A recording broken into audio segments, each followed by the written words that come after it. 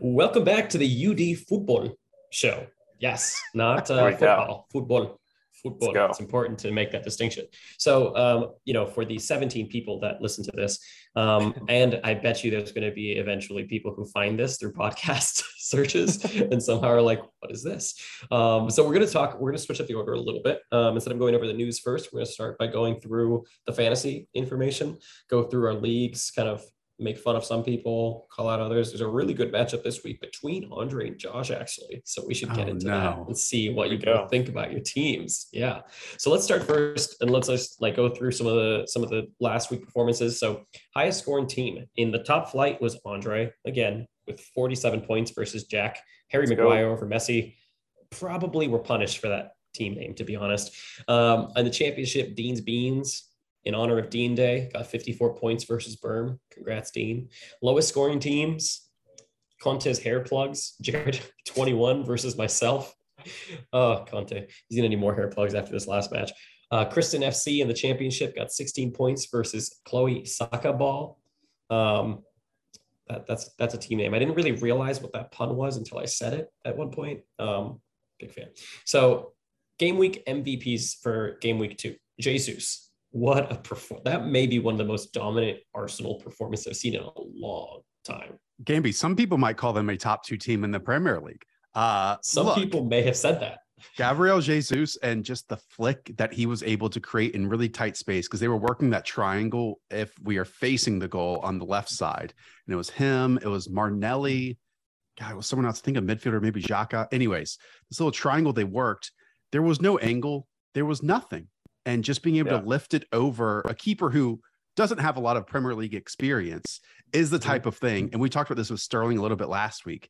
These former City players that now come into sides that maybe couldn't finish previously, or someone of that caliber, just having the feel for it and spacing and knowing when you have a lane that others might not take advantage of.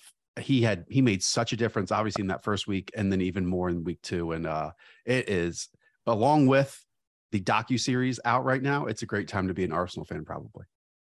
It is interesting too, that point you bring up about City players leaving City, going to other teams. It shows how much they improved at City individually.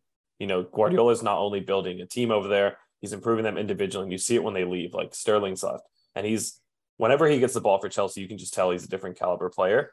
And the same thing happens with Jesus. Like, you see him running around with Arsenal, and he's just a different caliber. He's that next step above everyone else on that team. And he's improved that team so much.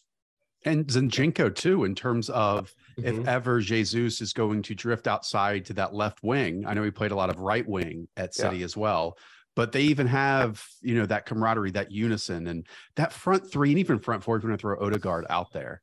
It is really tantalizing every single week what Arsenal can put out. It's really exciting to watch. Yeah. My big question with Arsenal will be consistency. We saw a great stretch from them last season, and then people kind of figured them out. I do think it's different this year with Zinchenko and Jesus now up top, but consistency is really a thing. They're a new young team, and I think that's the big question mark here. Here's my question with them. If we can already poke holes in what is a beautiful picture at the moment for Arsenal, what if they have an injury to either Xhaka or Partey? Because I think in the middle of the pitch with those 2 8s, if you want to call them 2 6s at times as well, then that can be their downfall. I mean, can you throw El Nini out there where they move Zinchenko to the middle of the pitch?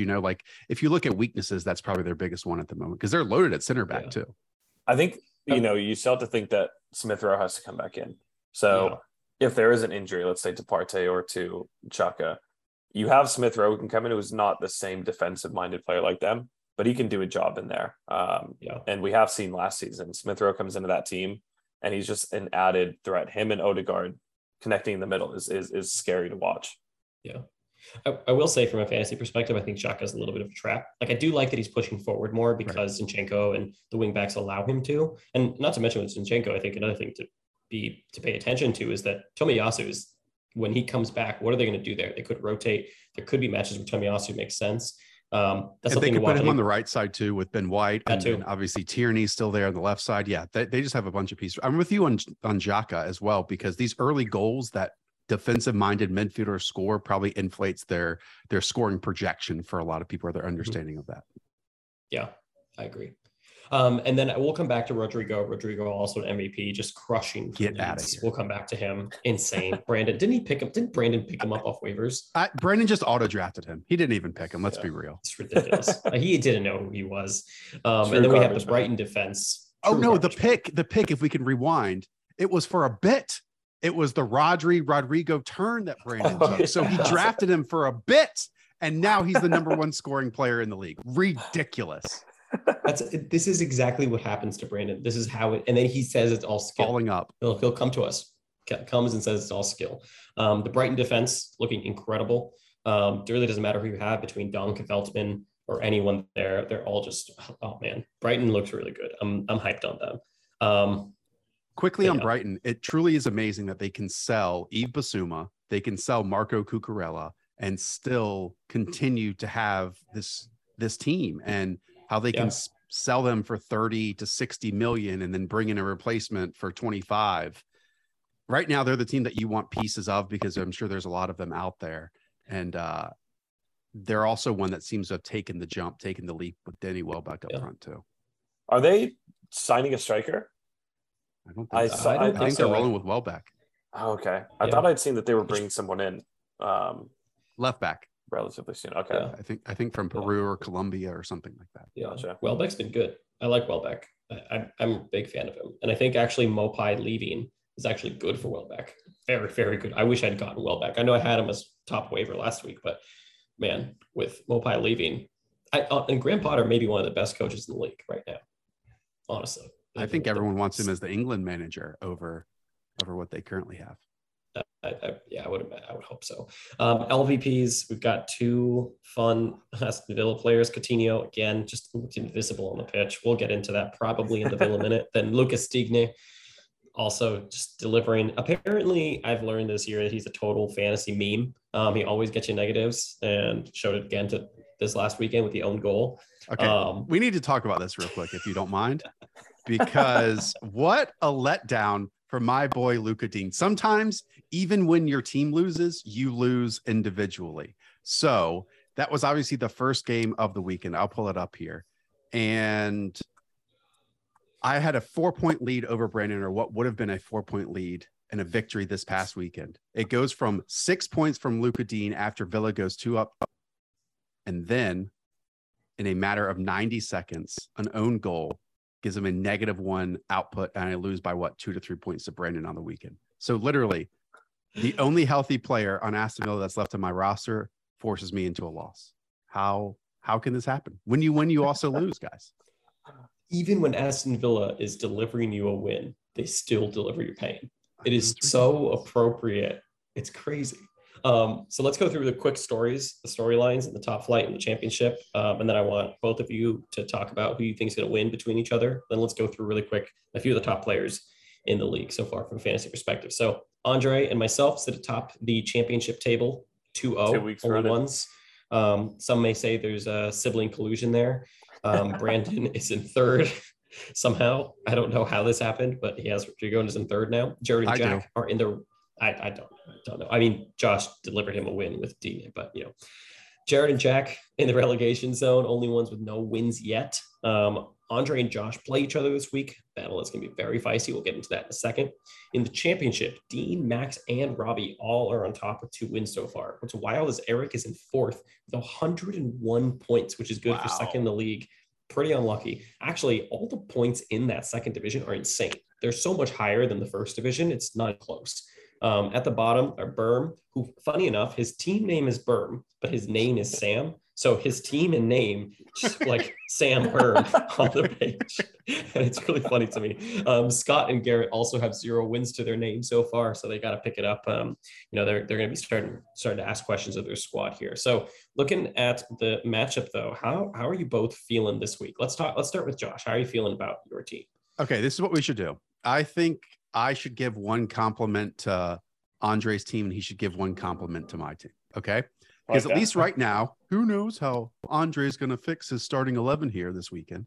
But right now, up front, you have Jesus, who last weekend put up 19 freaking points. 19 freaking points. Now, you have some issues here because Patrick Bamford, I believe, is the only other striker. Is Jota a striker, or is that it? It's just those. Is it those three? I think Jota is one of my strikers. Okay. Yep. But and he's a part-time I think he's player. out still. I think he's out still. Right. So you only have one striker that's healthy. Now it helps that he scores 19 points and is a god at the moment. Plays Bournemouth. Your midfield also has one single god, and the rest are incredibly average. In KDB, Ruben Neves, Andreas Pereira, who's actually your second scorer of that group, and Thomas Suchek. So you have a two-person team. My team, and I was talking to Gamby about this as well over the weekend. My team and I think this is why I'm going to go far here, and I might have just given myself the kiss of death. But my team on a very bad week needs just two performers to do well, as we saw this past weekend. On a weekend where things go well for me, if Everton keeps a clean sheet, you get the points for Cody. If Arsenal keep a clean sheet, Zinchenko and Ramsdale getting points there. On a good week, my team can score a lot. On a bad week where KDB and Gabriel Jesus don't do anything, I'm in a lot of trouble. Now, moving into your team, though, Josh. Oh. I am afraid. I am afraid of what I'm coming against here. Mine is so different than yours because mine is well-rounded. I was going to say, you have such a balanced team. You have Maddison, you have Martinelli, you have Neto. You have Kane up top, Ivan Toney. You have a really balanced team. Vardy's been a little bit disappointing this season. I don't expect him to do anything too insane. But your team is super balanced. And you look at the matchups coming up, Kane could get some goals against Wolves, who just like to sit back. So they're going to invite that pressure. Leicester are going to be looking to bounce back. So Maddison, Vardy might be connecting. And then Brentford plays against Fulham. So there's going to be goals in that game. So I think if there's a loss coming for me, it's probably this weekend against you. I hope I'm wrong. But your team is just so balanced. It's hard to compete with you when you have several really good performers on a day. One final note about your team. I said that about Jesus, and obviously Zinchenko can put up assists or even goals out of that left back spot. But I'm facing you when Arsenal, even coming off of a 19-point Jesus outcome, is facing Bournemouth, and then you get Fulham after that. Then you get Villa's back line too. Yeah. What a start for Arsenal in terms of their top five. And you have, again, two of their premier players. Amazing. Definitely. And on top of that, you have KDB, who's just tearing it apart right now, him and the Holland connection. And they're playing against Newcastle, who aren't notoriously great at defense. So hopefully if they can put up some goals there, if Arsenal could put up some more goals, I'm just going to be riding this Gabriel Jesus and KDB wave as long as I possibly can. If Arsenal do keep a clean sheet over the weekend, you have Zinchenko, or I have Zinchenko, I have Ramsdale as well. We'll just pack on the extra points as well there. So it's going to be an interesting matchup for sure. But I do think Josh has the edge with the balance of his team.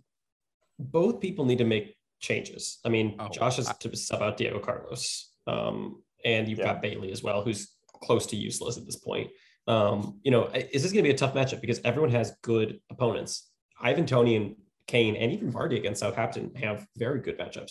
And a lot of these, both of you have stacks. So it's just going to come down to you rooting for the games of the teams you have. If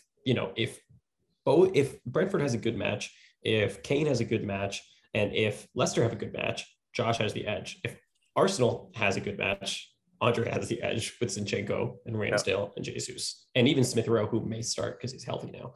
So it's going to be close. I think I would give set the line, Gamby. Set the line. Where are we at? I think it's actually close. I think it's close. I would say Let's get Lars to set the line. We should get Lars to set the line. I would give the edge to Josh on the well-roundedness of it. I think Andre is a little boomer bust, but I think it's very, very close just because of the matchups. All of your players have good matchups. It looks like Smith Rowe is back as well, so I might throw him in if Bamford doesn't play. Yeah, just go 5 in the middle. You have like 3 injuries. You have to play him. No, because Bamford's a 75% chance. Here's the line. Well, the lesson I've learned after a long 2 weeks of playing FPL for the first time ever. If you don't have a stable defense, it's frustrating every single week. Like my defensive grouping has been horrific, and at most I'm getting 1s and 2s out of them. And Dina and James Justin and Tyreek Mitchell. And now I've got to find a new center back and Ryan Sessegnon. Like having people who can put up points. And I think I understand why people go after the clean sheets and chase them so much, because the Man Cities, the Liverpools of the world. And that was the first comment I got back when putting out my team. And I just didn't prioritize that because I expected people to put up assists. And really the most important thing are not letting in goals and not making mistakes with your back line. Yeah. Here's what I will say. Huge, for sure. Yeah. I mean, I love that I went Cancelo, Reece James, Dunk, and Rico Henry at the back. And that's, really helping me out a lot. And I will say that when you look at who's available out there are still so many good defenders. I mean, if I were people, I'd be targeting Brentford, I'd be targeting Brighton. And also, I think a tip that I've really learned is when you're targeting players, especially for streams, really pay attention to the matchups. You want to target people who have good long strings. So like you look at Brighton and you look at Brentford, they both have really good matchups coming up. And those are the teams you want to start to look at. If you look at Newcastle, there might be something there and there might be someone good, but their matchups for the next 3 weeks are actually kind of tough. So that's definitely something you want to consider when looking at defenses. And a lot. How many proposed waivers do you have, Gamby, right now? Let's play this game. Right now, you don't have to tell me which ones, but how many do you proposed ones do you? I've got 3, and I may add 2. Yeah, I've got 5 right now. I have none. I'm writing my team. You have 4 injuries. You need to make subs. What's wrong with you? I have 2. I'm writing this team right now. This is what I did last season. It didn't work for me. I'm going to bring in. I think either Bamford or Andreas Pereira will play. So I'm bringing in Smith Rowe. I'll do a 4-5-1 if I have to, and just ride Jesus. This is not what you did last year, because last year you started at the bottom of the table and you lucked into Ronaldo and Lukaku in the first 2 weeks. So you did not ride your team. You lucked into the 2 best forwards and still finished last place. I finished second to last. Shout out to Trevor who finished last and isn't in the league anymore. He actually went bankrupt because the squad went under. Cool. Do we want to go through really quickly the best available players in our league, at least? And just sort of I would love to go through just the top scorers in general. We kind of talked about general. Yeah, we kind of talked about Rodrigo, and he's literally a meme, a bit pick by Brandon, yet is the leading points getter at 22. This was the other part. The other reason that Brandon beat me was because Rodrigo selfishly took away a goal from his teammate. The ball was going in. He's standing at the goal line and just touches it in with his head and then celebrates in the corner like, oh, me and you and Brandon. Yeah, we win. We beat Josh. There's absolutely no reason. You selfish human being. Josh is triggered by that Rodrigo pick. Man, just wait till Zinchenko steals one off of Jesus, and that ends up being an assist from Jesus. And no, my guy Martinelli, he gets 2 points instead of 6 points because Zinchenko's at the back post. I can't wait to see it. We can skip Jesus and De Bruyne here. The other people that are the highest scorers are Fabian Schär on Newcastle for defense. And Pascal Grosch, who is like really getting into pockets. Like he is really attacking forward out of this midfield spot. I think because they're still trying to reload Brighton, they're putting Trossard and they're putting a couple wingers back at wing backs. And Grosch is the one who is like finding these pockets and getting forward and putting in balls or scoring on his own. And it's one to watch. And he's obviously been picked up by Eastie in our league. Yeah. And then I love Fabian Grosch, and I really do actually believe he's the real deal. Then we have like the obvious Cancelo. We've got Haaland, Ivan Toney on forward. Yeah. What a season. Insane. I have him in my salary cap side of things and I love him. I can't believe how good Ivan Toney has been. And he's been I will say though, in general, you'll see a lot of Brentford people towards the top on our league. You see Jensen, you see Ben Mee, Josh Da Silva. A lot of Brentford people are going to be towards the top. And I think you got to take it with a little bit of grain of salt. I'm very high on Brentford because of their upcoming fixtures. They got Fulham, Everton, Crystal Palace, Leeds, Southampton, Arsenal, Bournemouth, Newcastle, Brighton, a huge, great run of form. So like I would take a risk on them, but I will say they're a little overpriced. Like they're a little high right now because of that United game. But I think Tony's going to be a key piece for them, and Buemo's going to be a key piece for them. I think they have a few more. The other name that sticks out to me, I had no idea how penalty saves give you so many points. because Jose Sa is up there, the Wolves keeper, with 2 points in week 1. Then against Fulham, a 0-0 draw. He gets 15 points, and it's a clean sheet and the penalty save. And I think that's it. I mean, I had Henderson for Nottingham Forest. He was on my bench. He got 14 points because he saved the penalty, had several other saves in the most lucky win of their lives. But going back to Brentford, regardless of who their opponents are, their style of play allows them to get so many points. Like, you know that no matter who they're against, they're going to play in an attacking, attractive style of play. And that's why people like Ben Mee even get points, because they're up there. They're still getting shots on target, whether it's from corners, free kicks. They're all involved in the play. And players like Tony and Mbuemo are just great pickups because of how they play. Regardless of who they're against, they usually will get a goal. One person to watch on Brentford that is in the line is in there. I'm not picking him up, but I'm going to put this out there for other people. Maybe it'll help. Maybe it'll be a rush to get him. Damsgaard was signed. Someone to pay attention to. I don't think he's starting this week, but someone to watch that could become a very important key player on that Brentford midfield. Left winger, right?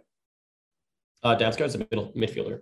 Okay. So I think he's going to play more in the center. Again, though, he's coming from, is it Italy or is it Germany? I believe it's Italy. Damsgaard? Yeah. I think it's Italy. I'm not 100% sure on him.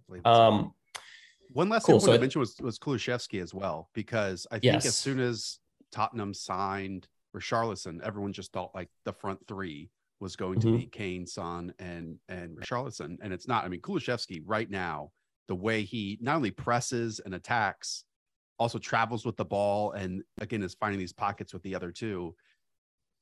Arguably their best player right now. Just how he started these first 2 weeks of the season, and I don't see that slowing down against Wolves, Nottingham Forest, and West Ham, who West Ham does not look anywhere close to what they did in the last couple of seasons right now. One person that's going to be, if they're become available, say in the championship, and whoever has them, don't drop, is Ivan Perisic as well to watch. He came on, had an assist, was only on for 11 minutes. And if you look at his touch map, he literally only played in like the attacking end. He's not a defender. He's a midfielder. He is so mispositioned in FPL. He could break the game if he starts to get starts. And of course, Brandon has him. But of course. And he takes their corners, which always helps with a lot of these for obviously set pieces. Yeah. Could get assists too on any of those. Yeah. Cool. So I think we went through a lot of fantasy stuff. Hopefully that was a little more relevant, I think, this week. But let's move into the Villa Minute. Oh. Josh Norris, you get to talk about, they won, but they also broke his heart in fantasy. So let's get the clock up here. Let's get the stopwatch ready to go. And we also need to play the chant. We're going to do a Villa chant every week. So got to give a break for the chant. From Argentina, he's shot for Villa, for Cameroon, he's gone for 7, he's gone for heaven, so please don't take my enemy away. Josh, you have 60 seconds. Go. Aston Villa 2, Everton 1. So, Aston Villa, after just the worst possible start against Bournemouth, who will be relegated from the Premier League, go out there 2-0 up after 82 minutes, and then it all falls apart. Again, an own goal after 90 seconds, and because they are crazily defending their goal, which throwing on center backs, they lose one of their premier signings in the summer in Diego Carlos from Sevilla, 29 years old, already a co-captain of the team. But because they couldn't just hold the fort like a normal team for the final 10 minutes, he is lost for the season with an Achilles tear. So while Villa want to move up from 14 and get into the top 8, literally the only change from last season is now Boubacar Kamara, and that is it. And they have not fixed their starting front in terms of how they attack and how it flows. And Kamara is the only good thing about Aston Villa right now, other than Emi Buendia probably replacing Philippe Coutinho this weekend against Zach Powell's Crystal Palace. I will say, Villa, I don't think they look like the 19th worst team anymore. They're more like the 16th or 17th or 18th. It's inevitable now. They moved up. It's inevitable. They still have no flow. They don't know how to get the ball from their back end up to their attackers because they decide to use midfielders as wing backs and then the full backs as wingers. And the whole part was supposed to get Kamara and Diego Carlos to spray passes out to the wings. And now they don't have one of those pieces. It is not flowing. It is not beautiful. There's a lot of work to do while everything is going on. And I don't think Villa being the 16th worst team on the move up now is of their own doing. I think it's because other teams have been performing so terribly that they're the ones that are dropping and just naturally have to kick Villa up. But Villa don't have the connection. They don't have the flow, like Josh was saying. They just look kind of like a broken team right now. They haven't only found that click yet. Exactly. They can only counter. They cannot build up. There's nothing creative in the final. And Emmy's going to help that. Emmy Buendia will help that. But Philippe Coutinho just kind of gets lost in these moments. And he's also become one of those players who goes out in the 59th minute and doesn't stay on for the full 90. And that hurts in fantasy as well. Yeah. So let's jump into the banter hour and a little bit of news. I know we're kind of getting up on time, so we'll want to run through these a little bit so that we give Andre, the Parlay man, time to ramble at the end here. I think one of my favorite pieces of news this week is, look, we can talk about United all day and how bad they are. I think you can listen to any other podcast and hear ad nauseum how bad they are and what's wrong. But my favorite piece of news was that after they lost to Brentford, Ten Hag canceled the day off that they were supposed to have, rightfully so. It makes sense to cancel a day off. But then they show up to practice. Imagine they get in, I think they got in like 11, 12 p.m. They have to be at practice like 7 a.m. They show up at practice and Ten Hag's like, you know what you guys are going to do today? As a professional football club, you're going to run the distance difference between you and Brentford yesterday. It's like a traveling team thing. It's nuts. So I want to get Andre's opinion, especially having played D1, soccer and everything and being captain. Like, what would you think of a coach that does that to you? That you show up as a professional footballer and you're told just run. There's no ball, nothing, just run the difference in distance. I mean, he's trying to make his statement. He's trying to assert, it's just not going to fly. And rightfully so, like you said, their performance at Brentford was just, we could go on for days talking about how terrible it was. I just don't know if this group of players will respond to that type of punishment. I'm not sure if the divas like Rashford and Ronaldo and Jadon Sancho and all them, if that's what is going to get them to start firing. I think it's going to drive a divide between them and Ten Hag more than it's going to cause them to be like, let's go out and fight for the coach. I think it's still so early that they don't really have the respect for Ten Hag yet. And by him doing this, I think it's just going to cause a bigger divide between them. I think Ronaldo is definitely still going to be trying to look to leave. He's not going to be taking blame for anything that's happening. He's going to sit back and be like, I wanted to leave this team anyways. Like, he's not going to care. And I just don't think it's the right group of players to punish in that kind of way. And I think we're going to see that against Liverpool this weekend. I think we're still going to see a very disconnected team. Josh, I want to get your opinion as well on it. I think it was 4-0 down after 35 minutes against Brentford. And Brentford's very good, and they were very clinical in their finishes. It goes back to the root of this issue, right? Where they have basically brought no one of substance in, despite having an ability to, since it was named on March that Erik ten Hag was going to be the manager. They could have easily gone out and get Boubacar Kamara, maybe a Moises Caicedo, but instead they're just like searching for these massive names like Casemiro, like Frankie de Jong. And it's like, if they don't get the name brand where they double their wages, even they're coming from Real Madrid, then they feel like it's not a jump up when they just aren't run properly from start to finish. And it's just shocking to me how you have those names up top, like you listed, along with Bruno Fernandes in the middle, and you can't even hold on to the ball or when you lose it in midfield. And as soon as you lose it in midfield, it's over. And it's just hilarious to me, Gamby, where you have a 5'9" center back and the Sandro Martinez as the headline signing this offseason. And even on some psychological level, the other team knows that when these set pieces come up or a ball gets put into a box for Ben Mee, that, their other center back next to Harry Maguire is 5'9", and we're just gonna have an advantage in that territory. Yeah. And going, I think I have a few things to say on this. I think one is I heard on another podcast that I was listening to, and I think it makes a lot of sense, is that move from Ten Hag to run them feels desperate this early in the season. It feels like a very desperate and out of options move. And honestly, it felt like that in the match. When you're down 4-0, I remember I was at the office watching, and I told people there, the second half was worse than the first. You didn't give up any goals, but there was no fight. There was no response. There was nothing. They actually got dominated more than they did in the first half. They didn't make mistakes, but they didn't have the ball.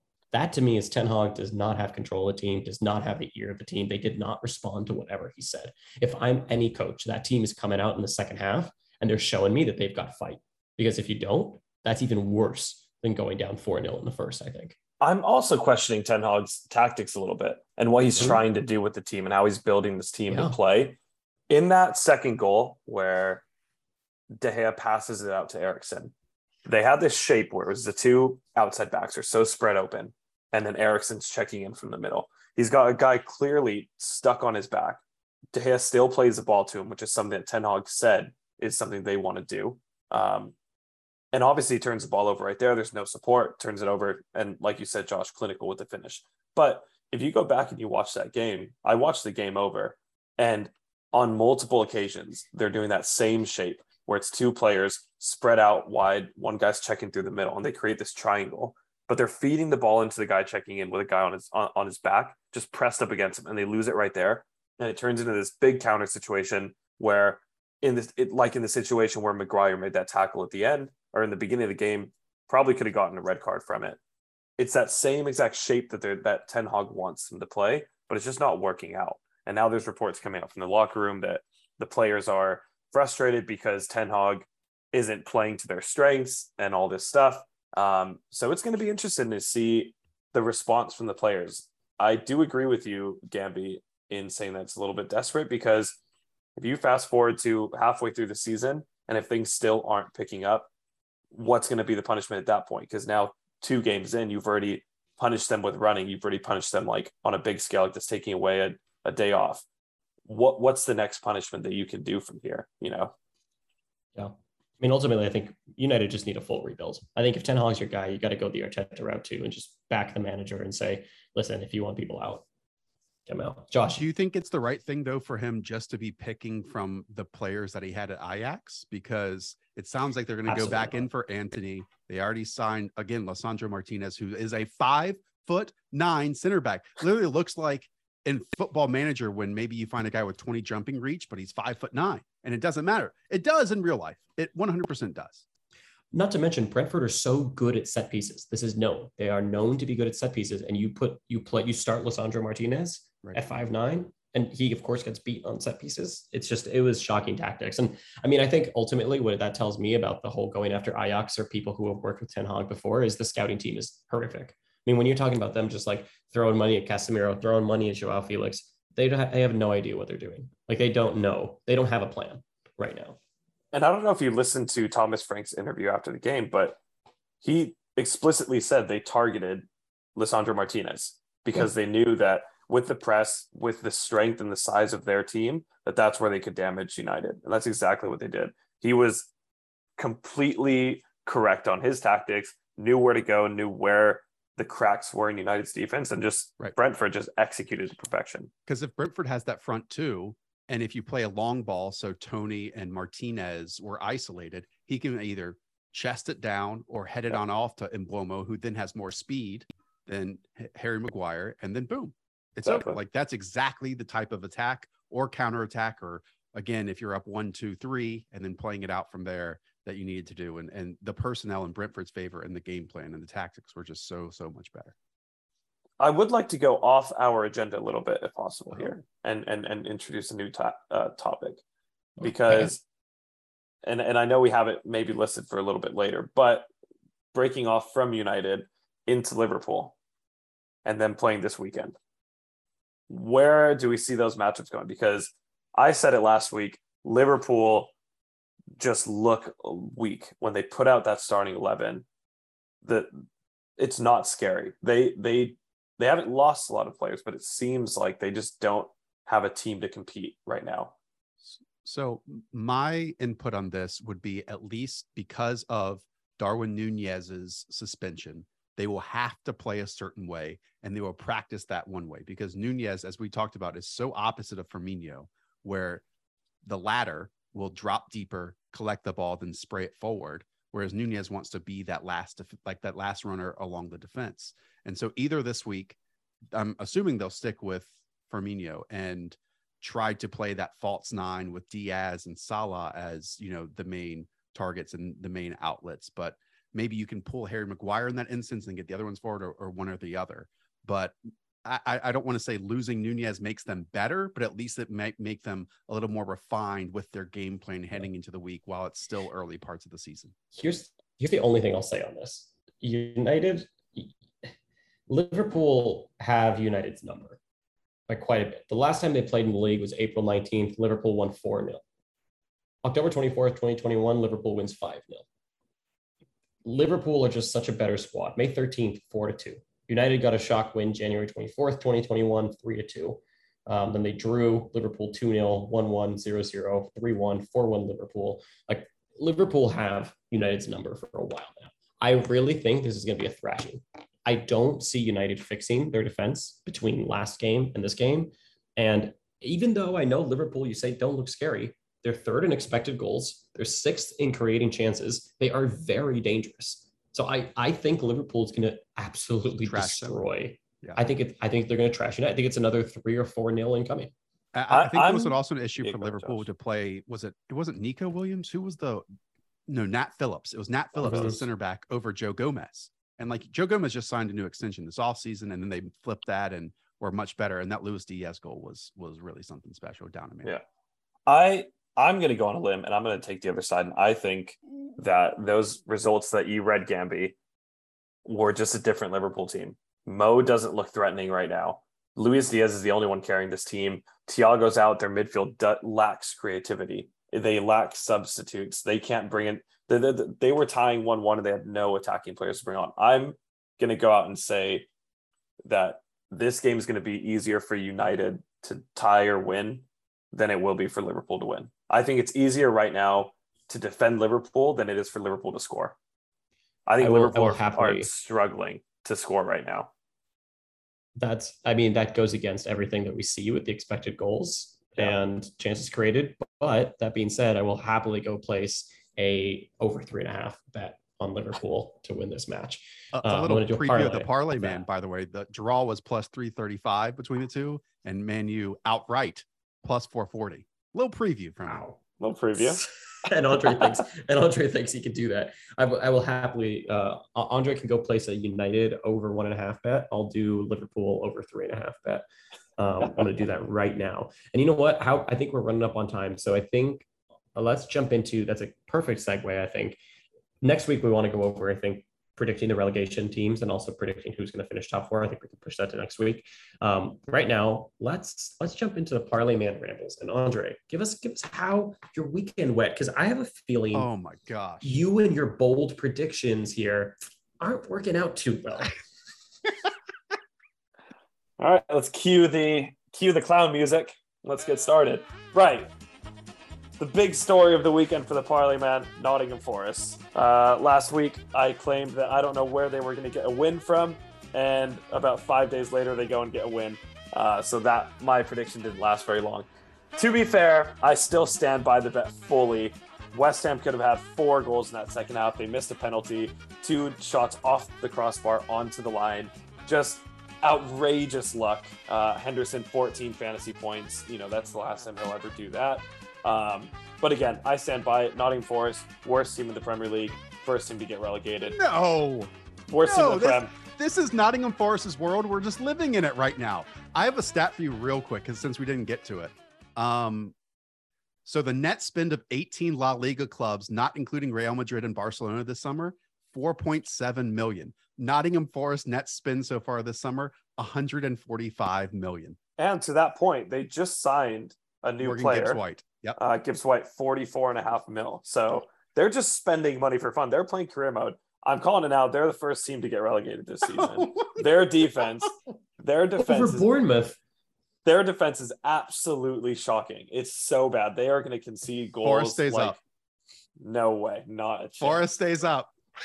The bet of the weekend is Manchester United to draw or win the first half at -135. That's taking all my money. And on top of it, as a little honorable mention, Liverpool not being able to win against Crystal Palace this weekend was just shocking. That was the cherry on top of it all. I had one last parlay going that needed them to win, and they botched it. So I'm never going to bet again. This is the last Parlay Man segment. Gamby, I had some bad ones too as well. As you know, we were in the office with Tom on Friday. Oh, yeah. I had that Watford versus Burnley, and then the goalie went absolutely insane. I had Leeds plus 220 or plus 210 to win. They went up 2-0 and then gave up 2 goals in the final 10 minutes as well. It was just an awful weekend for me. The only thing that saved me, Gamby, was your sheet. That was it.